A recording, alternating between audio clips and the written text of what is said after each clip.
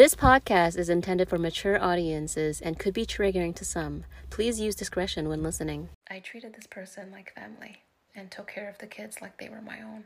I remember when we used to work together, I did this person a favor. In order to free up some of their time, I requested to work split shifts. So that way I can pick up this person's kids from school at 3 p.m. and bring them home. We worked for the same company. We worked from home. We worked in the same office. I remember that every time it was my turn to work, this person would invite people over or family over, which is fine, but there was a pattern that went with it, so let me explain.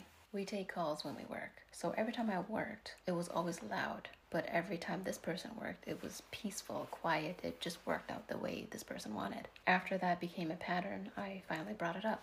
When I tried to explain the patterns that I've seen, I remember this person responding like, wow, I can't even bring my family over. It made me feel bad. So after that, I never brought it up again. And then it got worse. It got to the point where this person would be extremely annoying on purpose. Every time my phone rings and I picked up the call, this person would purposely make a noise beside me, which can jeopardize my position. And this annoying sound wasn't just any regular sound. It was just this annoying tone that they would purposely yell out beside me. It really gets annoying, when you put up with it for a whole year and you've asked this person multiple times, can you please stop? And I remember this person just giggled and said, I know, I just can't help it, with a smirk on their face. But if I was to do the same thing, I would get yelled at and got the silent treatment. Before we started working from home, there was a 6 months training. I was doing the day shifts and this person was doing the evening shifts. This was the year where this person's family lived with us. I don't remember the exact situation, but there was a lot of commotion at one point and it became very awkward for me because I felt like an outcast. Sometimes it didn't feel like home, even though it was home. There was a time for about 4 or 5 months, every time I would get off work at 3:30, I would stay in the office until 11, doing nothing, just waiting until this person got off work so that we can go home together. Because to me, it was awkward. It's like I could go back home, but it didn't feel like home.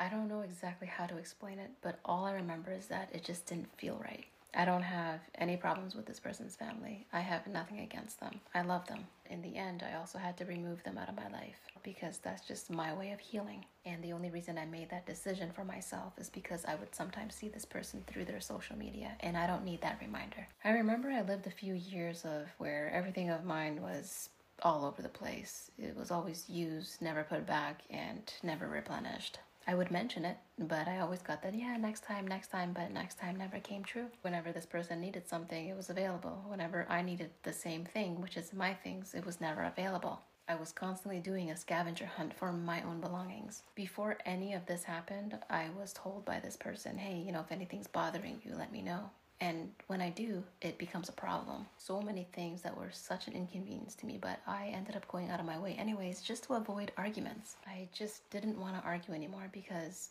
regardless, everything was not a big deal, or I keep nagging over petty shit. And at that time, I didn't even know what gaslighting was. I was made to feel like, okay, maybe I am complaining too much. I remember there was another time where we went swimming. I don't even know how to swim. All I remember is one of the child sunk underwater, and in instinct, I went and got the child out. I don't even know how that happened. I can't even swim. You would think after everything and seeing how a person would, give up their life not only for you, but for your children too, you would stop abusing them and be thankful.